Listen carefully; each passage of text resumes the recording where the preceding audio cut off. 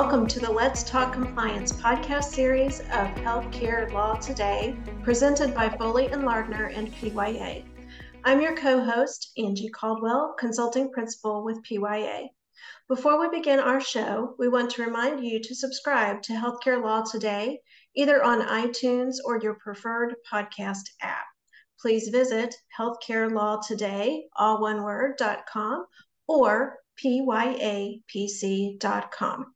For today's show, my co-host, Jana, a partner in Foley's Healthcare Practice Group, is interviewing Mike Tuteur, a partner in Foley's Government Enforcement and Defense Investigations Practice Group, and Valerie Rock, principal with PYA's Compliance Advisory Services team, for a lively discussion on Medicare Advantage, compliance, and enforcement trends. Take it away.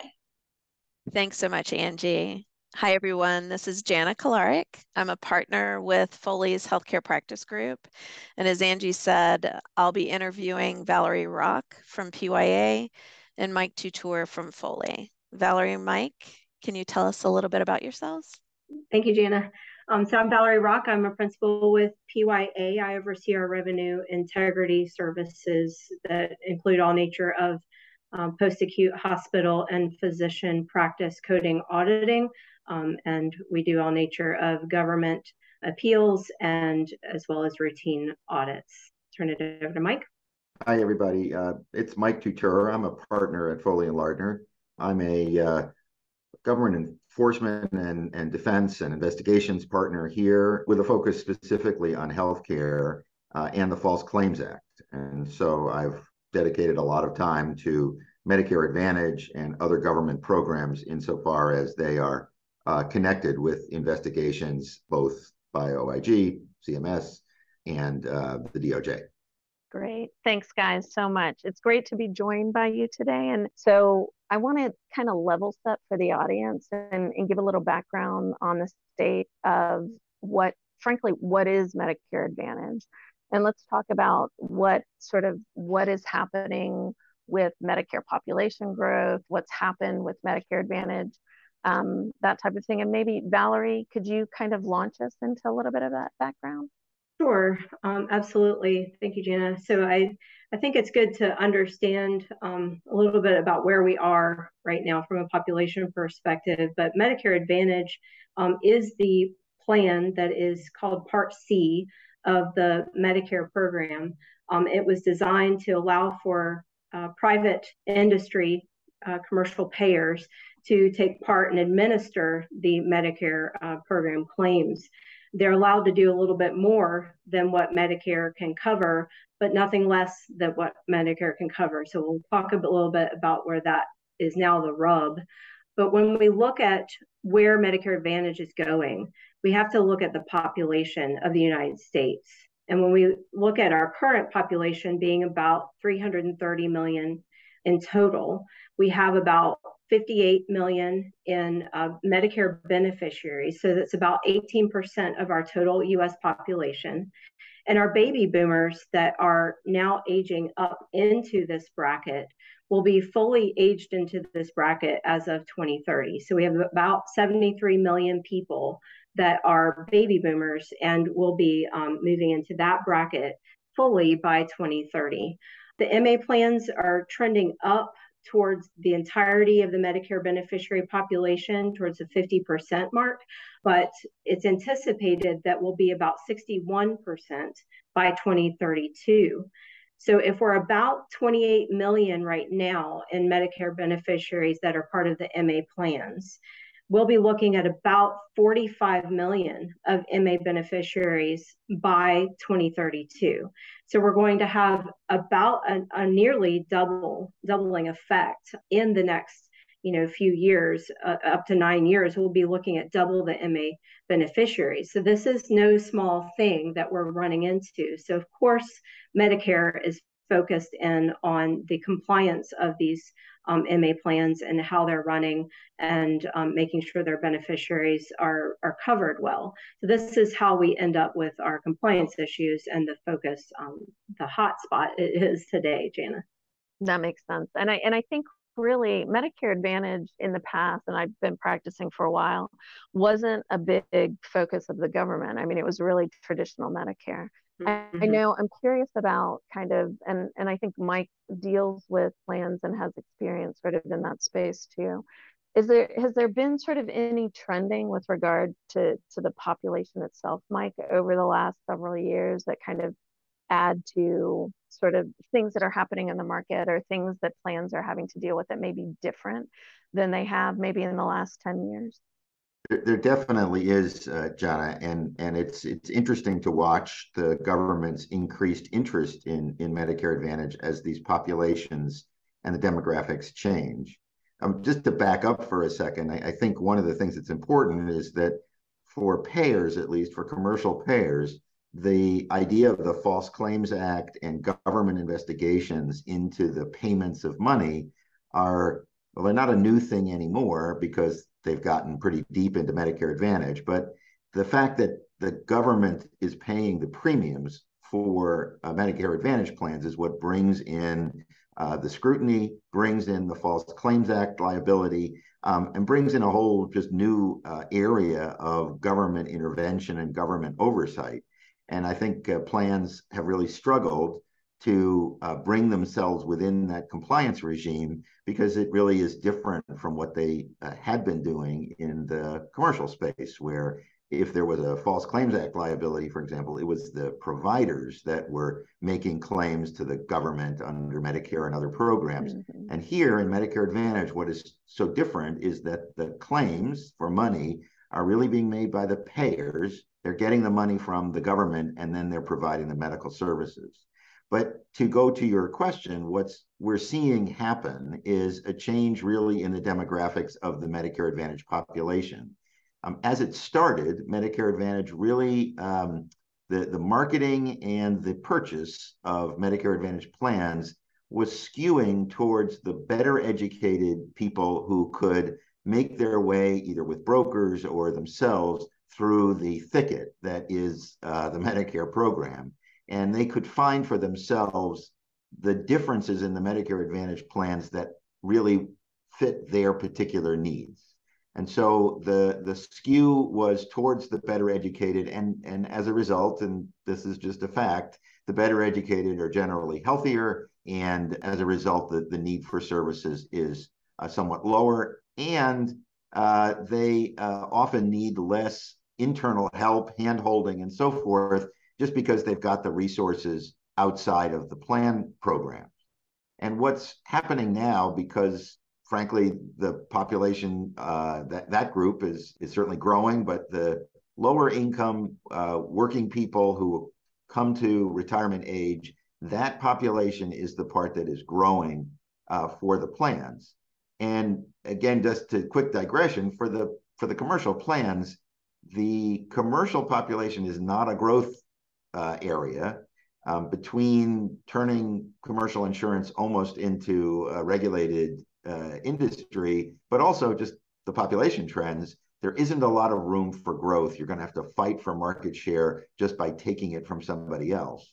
But in Medicare Advantage, there really is opportunities for growth. And so the major payers and many others are really aiming to grow their population.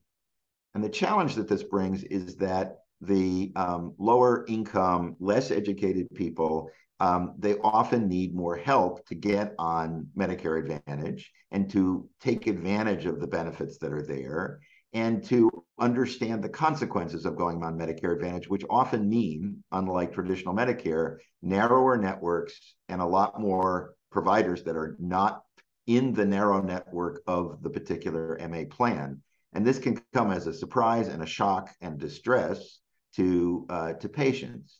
So the plans have had to really gear up, build out services that are that cost more for the plans, are more involved on a day-to-day basis with the potential MA plan participants.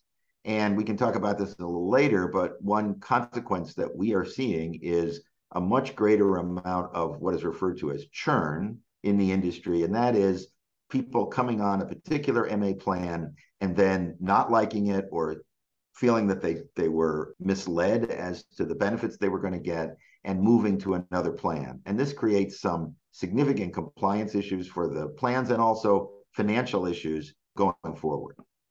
Valerie, can you talk, speaking of sort of the differences there, can you give us just a little bit of background about how the reimbursement from Medicare Advantage works versus sort of the traditional Medicare? Yes, absolutely. So traditional Medicare is paid on fee for service. So we've had our normal patterns as we bill out CPT and HCPCS codes that we're then paid based on our procedures. So we do a service, we're paid on that service. Whereas Medicare Advantage is actually paid by CMS. So this is how the money flows, is from CMS to the Medicare Advantage plans and then to the providers.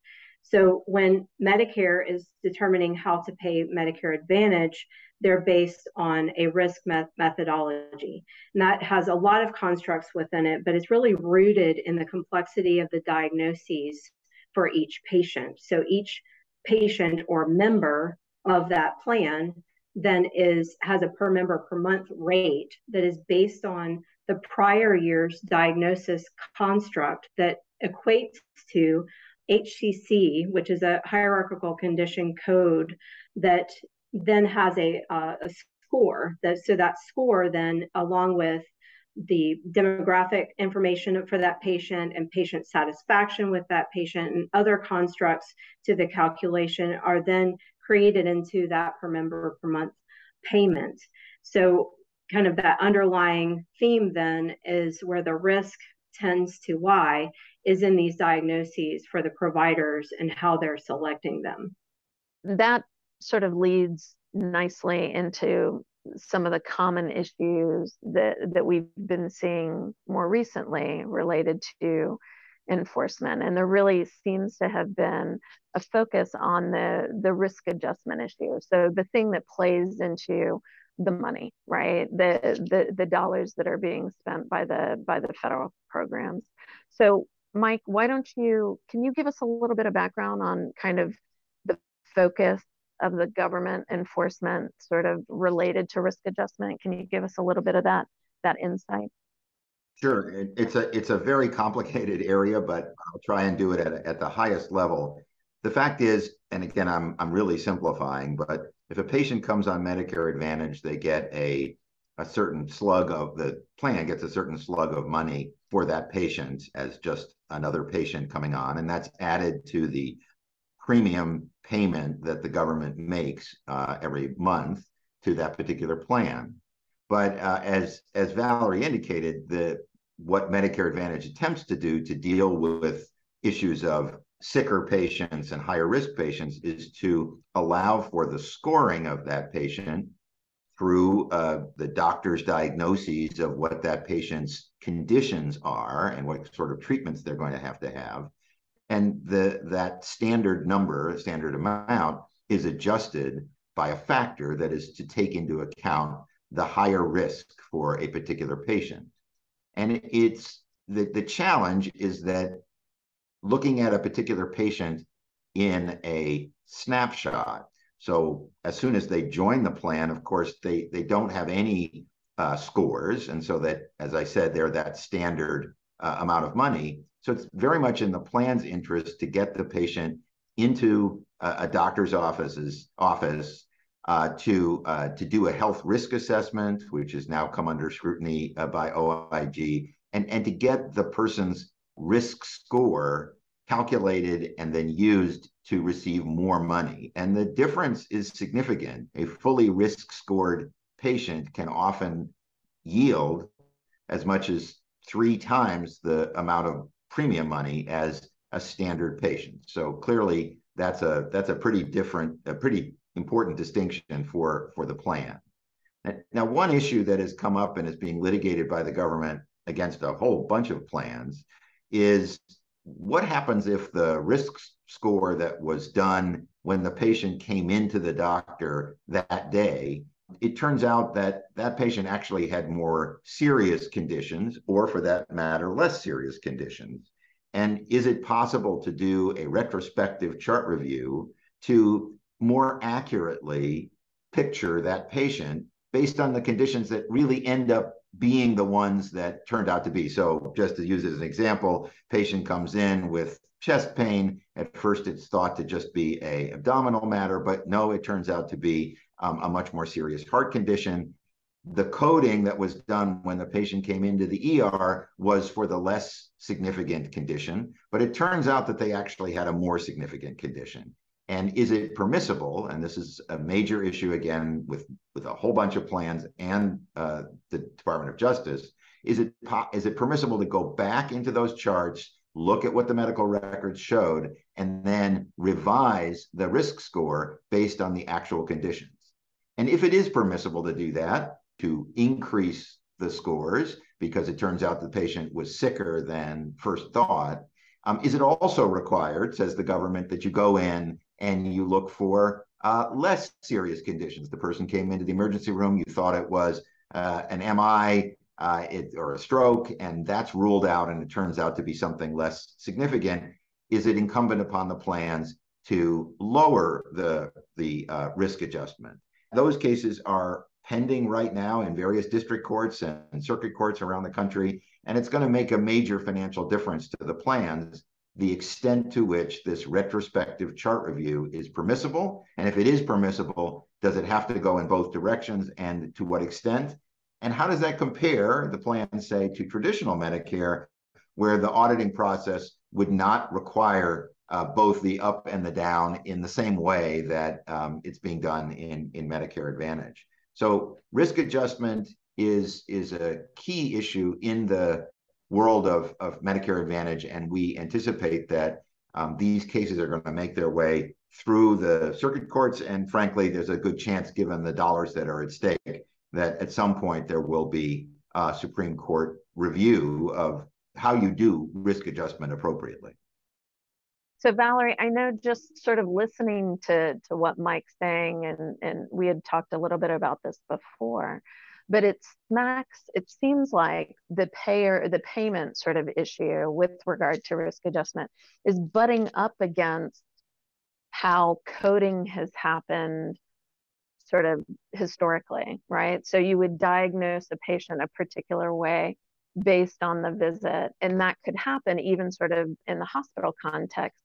The initial diagnosis of that patient sort of followed that patient, even though you may find out more serious things as the patient sort of had their inpatient stay, et cetera. How are some of those billing rules kind of pushing up against this? And I mean, it seems to be a problem. Is this a problem? Well, it's what we tend to see is that physicians are not really good at capturing these diagnoses because of the difficulty in actually capturing them, and the underlying diagnoses, they're not exactly sure when to code them, or they don't capture them. So part of the problem is just the capture rate and the capture quality through the systems, because EHRs sometimes make it more difficult to select the code. You're using a kind of a system to pull up, like you do a search engine, you have a code that you're looking for. It may not give you exactly the right code that you're looking for. And so you may miss the specificity that you need to capture the HCC, because you can have unspecified codes that do not capture an HCC and specified codes that do capture it. So you may have stage 4 cancer versus just a kind of unspecified cancer, and that would be whether an HCC is picked up or not. So if we're having issues in capturing the diagnoses, then it makes sense that a payer would then, because they're having to submit these diagnoses and they're tranched to the government, that they're going to look at it and say, well, maybe we've undercoded. Maybe there's things here. There's things that we've seen in the data where a patient will have an amputation in 1 year and not in the next year. So clearly the amputation is still there, right? We just haven't picked up the diagnosis.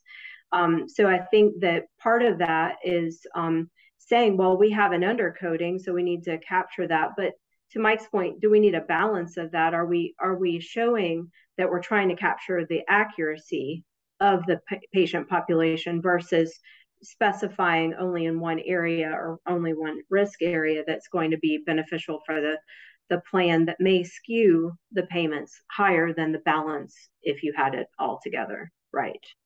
And Jana and Valerie, I mean, I think one of the things maybe we should also just remind the audience is that the traditional Medicare system is as often referred to as a pay and chase system. So, and the payments are made after post-diagnosis, post-treatment.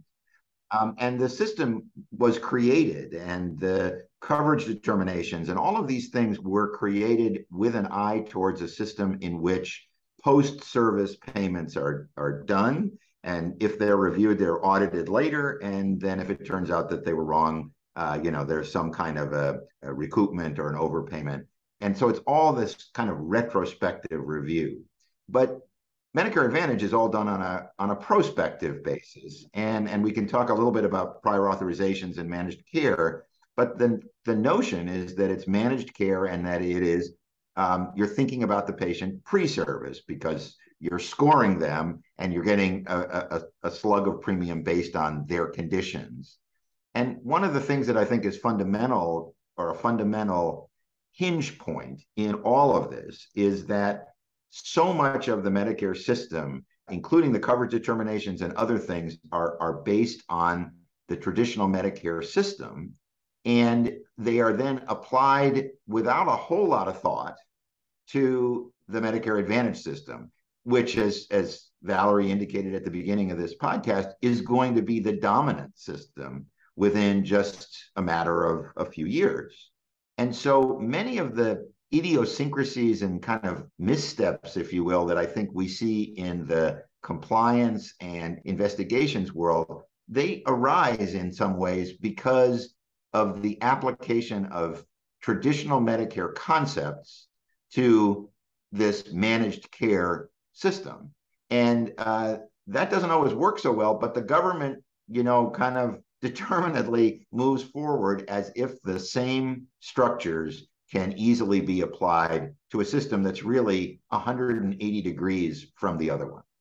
Excellent point. So kind of digging a little bit deeper on sort of the diagnosis codes and how things are sort of the focus and the concerns by the government and looking at it. If you have diagnoses that are listed, right, primary, secondary, et cetera, but there's no treatment for those diagnoses, or if you have, I know that HRAs, that the plans will go out to really try to gather more information on really what's happening with these patients and what their health conditions may be. And so they may have more information that is coming through from a claims perspective or from a care perspective.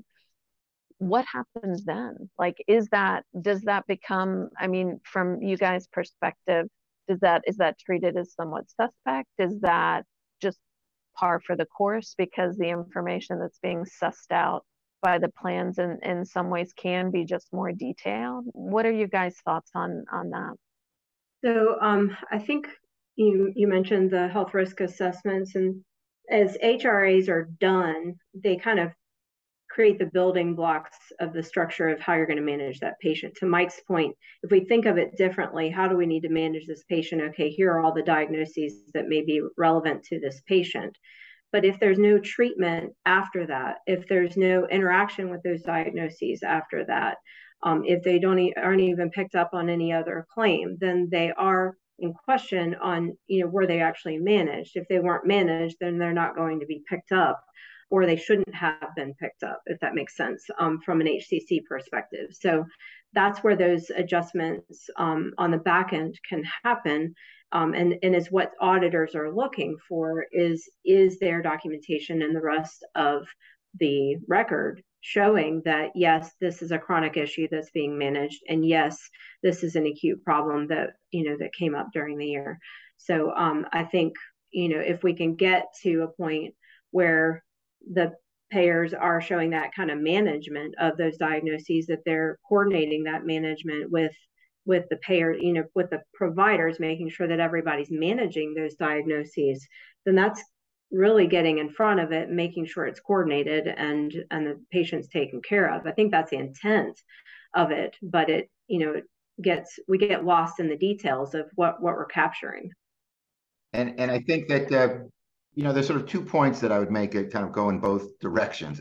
One is that from the plan's perspective, and especially to go back to the demographics I was talking about earlier, where patients are less educated and less well off and can't take time off, what they see is a patient who comes on Medicare Advantage and who has, let's just use an example, they have COPD, they have, they've got heart failure, they've got a bunch of conditions, they've got diabetes, all of which ought to be captured as soon as they show up and included in the risk score, because that patient is high risk. But what actually happens frequently is that the patient goes on but doesn't have the time or doesn't have the connections or doesn't have the wherewithal to get to a doctor right away or to have that HRA done. They have to work to make a living and all of that. And the first thing that happens to them is 9 months in that first year, that patient collapses with all of the health-related sequelae from the conditions that I just described and ends up in the ER and then in intensive care, for which the payer obviously must pay. And the payer looks at that and says, now, wait a minute, I never had a chance to get this patient risk adjusted. The patient should have been risk adjusted. The patient has all sorts of risks. But what's really going to happen is I've gotten a relatively small standard premium payment for the patient. And if I'd only known, we could have tried to manage this patient and avoided the catastrophe that was the first time that we ultimately found out about what this patient had. And that's a problem that the payers see acutely, especially given the level of churn, because if the patient is new every year, the same thing can happen every year to a different plan. So they're very concerned about this and want to be able to manage that patient, but it's not always possible, and it's becoming increasingly difficult, again, with a broader, less well-educated patient population. It's not the fault of the patients. They're trying to make ends meet, and so they don't just go to a doctor to get a physical exam. They don't have time for that. That's the problem on one end. On the other hand, and this is kind of where the disconnect is, OIG is sure, it appears, that the whole HRA process is just one level below fraud. And they've issued a report, in fact, this year in just this last month in July, in which they purport to say that HRAs overstate the risks of the patients. And the way that they did that was to look after the fact to see whether those patients ultimately are shown to have the conditions that are noted on the HRA. So here you got the payers saying, we're just trying to identify the risks so that we can A, manage them, and B, that we're getting paid appropriately for the kinds of conditions and events that may occur to this sick patient. Meanwhile, OIG is saying that's a lot of balderdash. What they're doing on the HRAs is trying to get a basis for risk adjusting upward just to make more money, and that when we audit these patients, they actually don't seem to have those conditions. And the middle ground of those, which nobody really wants to acknowledge, is that if the patients, don't allow themselves to be managed for good reasons, but don't get managed, yeah, the conditions aren't going to show up until the catastrophe. But that's going to mean that if they did get an HRA, it's also possible that those conditions will go unmanaged for an extended period of time because the patient is not willing or able, or there are not providers out there to provide the treatments, code appropriately, and identify the risks. So this is just one of a number of government versus payer butting heads that really needs to get resolved. What's the solution? I mean, is it outreach from the plans to the providers to ensure that they understand everything that was noted in the HRA? Is it, I'm trying to figure out, it just seems like there's some barriers here to real transparency and really getting kind of the patients the care they need, and frankly, the payments where they need to be for the patient's chronic condition. What do you guys think? Yeah, I think if you think of it as, you've got your managed care payer, and then you've got your primary care physician, right? And they're supposed to be somewhat of the hub of that total care, right? So then if the primary care physician, like if the plan is going out and doing an HRA, then they notify that primary care physician of all the things that are going on. That primary care physician needs to then manage all of those diagnoses and make sure that they're being handled, even if they're being submitted out, referred out to other specialists.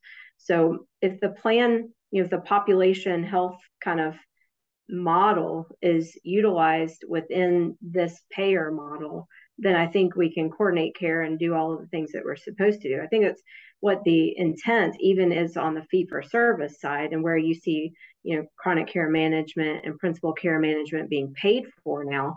That is just a precursor to this model that is intended for the physicians to, these primary care physicians to really manage these diagnoses and to really push out these patients and really, capture them, get them in, even go out to them.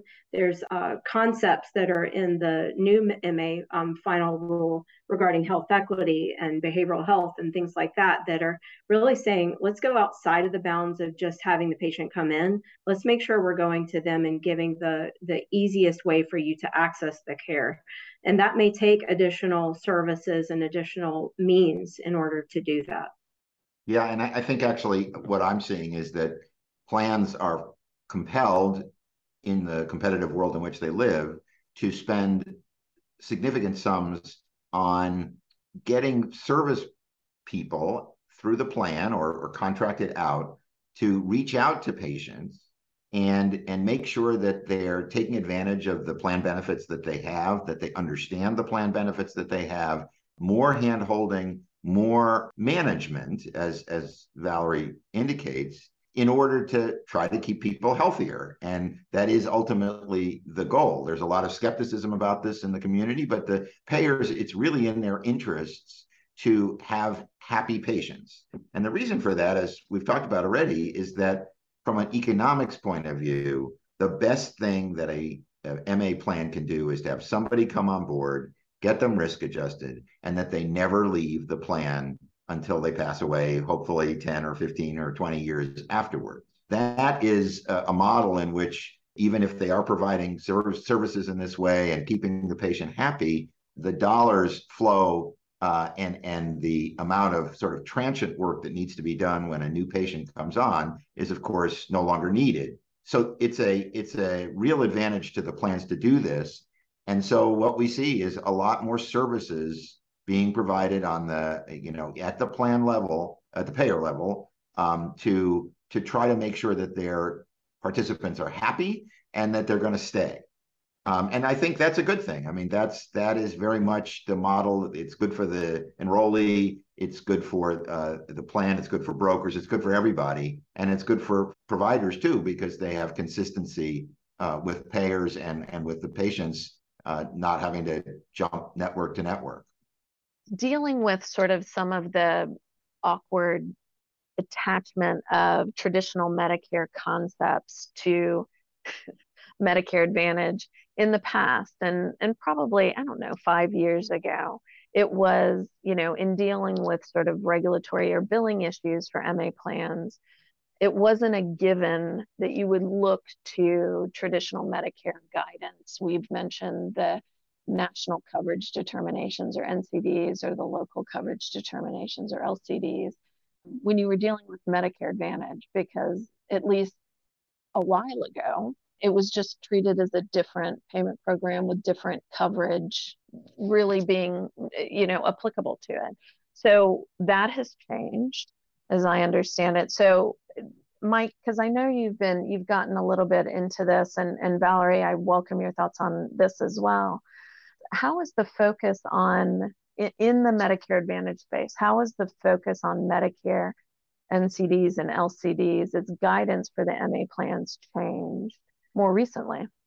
Yeah, it's changed dramatically this year, because the final rule is going to say that it is an absolute requirement that the NCDs and the LCDs, specifically the LCDs, which had in the past not had the same carry the same weight as the NCDs, but they are to be followed, and that the ability of a plan to try to manage care by, for example, step therapies that would first try one thing and then something that was more expensive, if that wasn't called out in the NCD or LCD, it is now under the final rule that treatment, that final treatment, the expensive one, if it's a covered service, there's no ability on the part of the plan to deny it.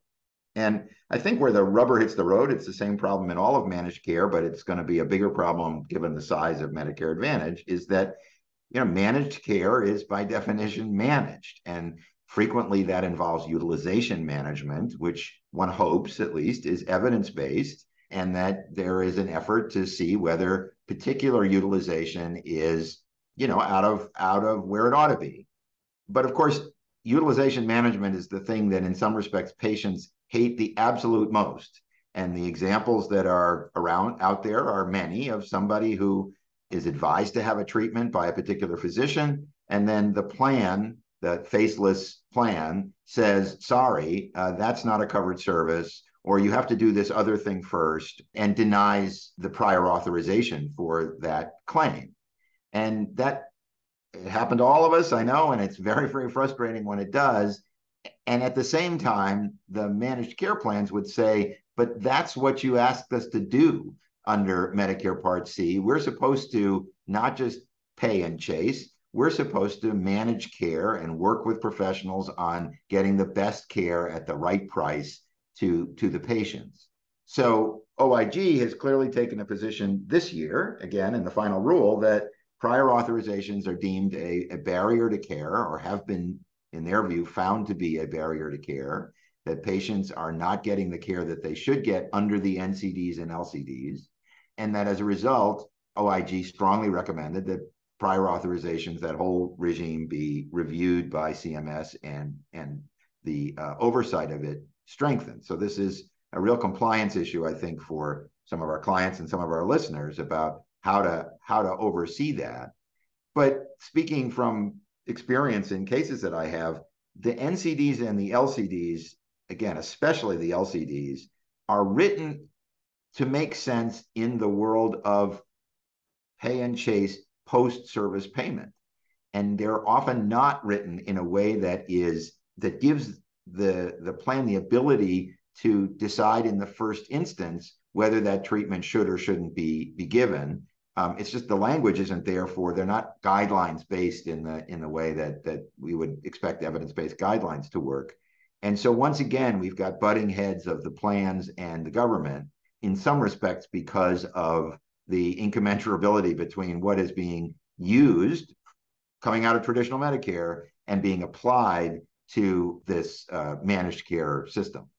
So Valerie, is there a different view of kind of why the government has taken this up from a prior authorization and sort of really looked at the NCDs and LCDs as kind of being a threshold of care? I think it's easier to look to that guidance, though that guidance doesn't cover everything. I think that should be known. The NCDs and LCDs don't address all codes or all services, but for those that they do, they're typically behind technology. They are not cutting edge. It takes a while to get them created and agreed to. They have to go through a comment period, the LCDs do. And so it tends to have a lag, in other words. So there may be compliance issues that come about because people are on the front end of technology and they're doing something different than what the LCD states. So there's a rub there. For commercial payers, we have not generally utilized these LCDs, though we've said, well, this might be a basis, and they're often referencing clinical literature that would support the reason why they're giving some certain kind of standard of care, if you will, that we usually have to follow in order to be considered medically necessary. So we'll look to those, but we may say, well, now this is done differently, and so maybe a payer's looking at it differently, and you'll see trends for private payers to start allowing things more quickly than Medicare does. And so if Medicare is going to be the driver of even commercial kind of statutes within the Medicare Advantage plan, it's likely to creep over into our commercial plans as well, because they're going to want kind of a continuity there. But at the same time, it may cause issues. Like if we only have eventually 40% of our Medicare patients that are within a population that is truly different from the Medicare Advantage population, will those LCDs and NCDs really be impactful to this other population? Will they even mean the same thing? The reason why we have local coverage determinations is based on regional needs. You cannot apply that to a national standard. So it'll be interesting to watch how this shifts and changes, and it may even have to create, they may have to create a third party that has a clinical determination for these, because if you have a majority within the commercial payers, the question is, are you really meeting the needs of those patients that are under the Medicare Advantage plan? And CMS would say that they're trying to do that. There is this effort to say that if there is no guideline, if there's no coverage determination, NCD or LCD, then the plans can look to, if they can point to kind of this majoritarian point that you're making, Valerie, that there is a guideline out there that is well accepted, and they can turn to that instead.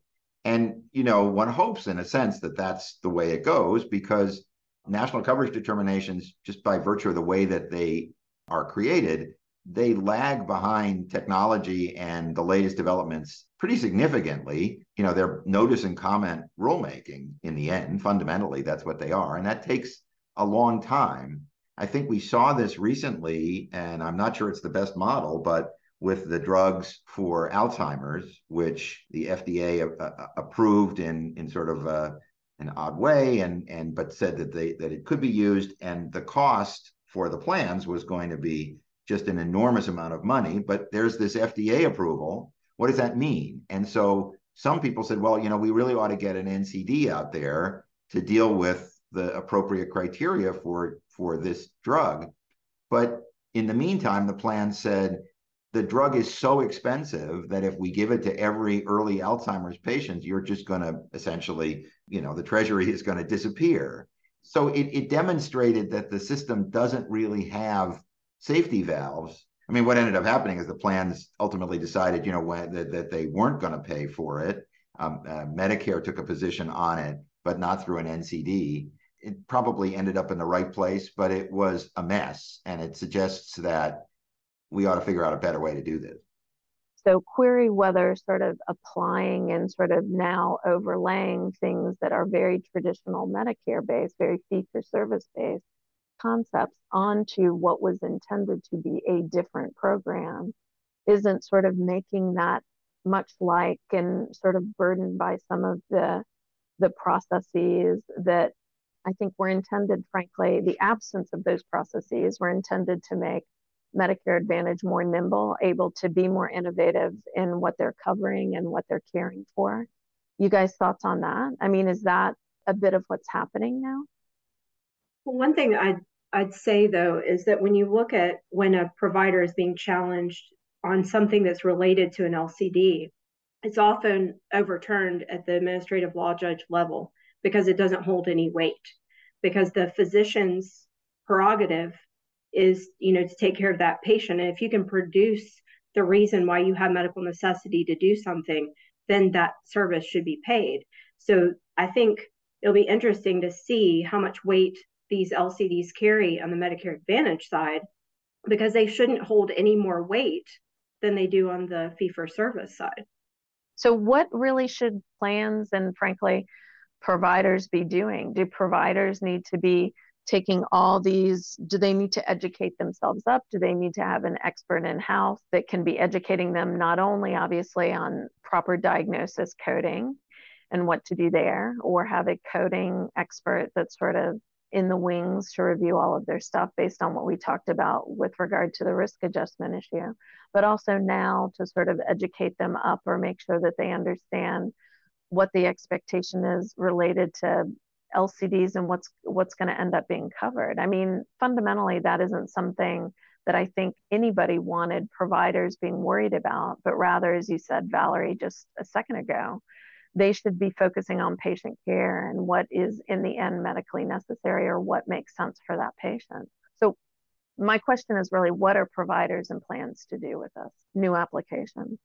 Yeah, so I would say from a provider perspective, that educating them on how to capture those diagnoses, how to document those diagnoses, and what is expected from them. The challenge is they're frustrated already about E&M guidelines and all the changes that have occurred, and having to utilize an EHR, and they're understaffed and they don't have enough nurses, and they have so much going on that they don't have time. We heard it yesterday on a training. I don't have time to use the most specified diagnosis. So it is a challenge across the board to even get the physicians to do this. If you have a nurse, like a clinical auditor that's capturing diagnoses based on the documentation and helping the physician understand what needs to be documented in order to capture that, as long as the physician's documenting those diagnoses and then it's captured on the back end by a coder, that's fine. But we don't want to have people inserting diagnoses that are not really documented and capturing them that way. That's the challenge. Is along the way, it tends to run in the wrong direction as it's applied. Yeah, I guess I don't mean to be on a downer, but I think one of the real challenges that we are going to have to address at some point is that I think from the plan's perspective, while Medicare Advantage is the growth opportunity, and so they're very keen on providing more benefits and dental and vision and a grocery card and all sorts of things to try to increase the number of patients that they have, they feel very squeezed in terms of all of the requirements and the amount of premium and the example that I gave about the patient who collapses in the emergency room. So they feel that they're on a very, very tight margin. Meanwhile, the government appears to have the view that actually the players are making bank on Medicare Advantage and that there's lots of money sloshing around because the Medicare Advantage plans are misusing management like prior authorizations, risk adjustment, upward scores, and so forth to increase the amount of money that they're going to get from the government, and that there really needs to be a much tighter regime. And I'm not quite sure where this immovable object is going to meet this irresistible force, but so long as the two are, that's the way they see this, and all one has to do is to look at the OIG reports that came out just this year. They certainly think that's the way it is. I think we're going to have problems, and I think compliance is going to be key, and there's going to be a lot of work for compliance officers because the government is going to be looking for that extra money that they think is there, and the plans are going to be saying, we did this by the book, and as it is, we're scraping to get some profit out of this. So I do think that well-run compliance programs in which risks are identified, prioritized, and addressed from a False Claims Act perspective, because it really is the elephant in the room. There's just the amount of money and the relators out there and so forth. The answer to that is to prioritize those risks and to address them in a way that shows that, at least in good faith, the plan believes that this is a way that is appropriate and consistent with the regulations. Good relationships between compliance and legal and the business, I think, are absolutely essential, and a lot of communication between the three. Yeah, and that sort of segues nicely into kind of a final thought of how can, Foley and PYA be helpful to plans and, frankly, and providers in providing some of that expertise based on sort of the knowledge base, I think, that we have and that PYA has, and that also some of the experiences, obviously, that, Mike, you and Valerie are running into frequently now. Tell us how you see, and Mike, you've touched on it, but how can Foley and PYA be useful or helpful in that? Sure. So from a PYA perspective, we can provide education to providers, directly to providers on ICD-10 coding and documentation. We can assist in a RADV audit, like a mock audit for a RADV audit that is for the payers specifically. So sometimes small plans will come to us and looking for a RADV mock audit to see how they look. We can also help from an operations and compliance perspective to make sure that the model is helping capture all of those diagnoses and the risk and quality measures, et cetera. Yeah, and you know, one of the things we love to do is to partner up with organizations like PYA. I think that the mock RADV audit is a terrific idea, and we've worked with you guys and some others to do that, and maybe to do it under privilege, you know, which is that this is directed by the general counsel's office to see what would happen if these things, if we did get an audit, reports back to with work by the law firm and in coordination with the general counsel's office. And that way we can have a candid meeting internally as to where we find the risks to be popping up. Clearly, we've had a fair amount of experience with a number of payers on the issues of the day, and I think we're pretty cognizant of the way that OIG and DOJ looks at these.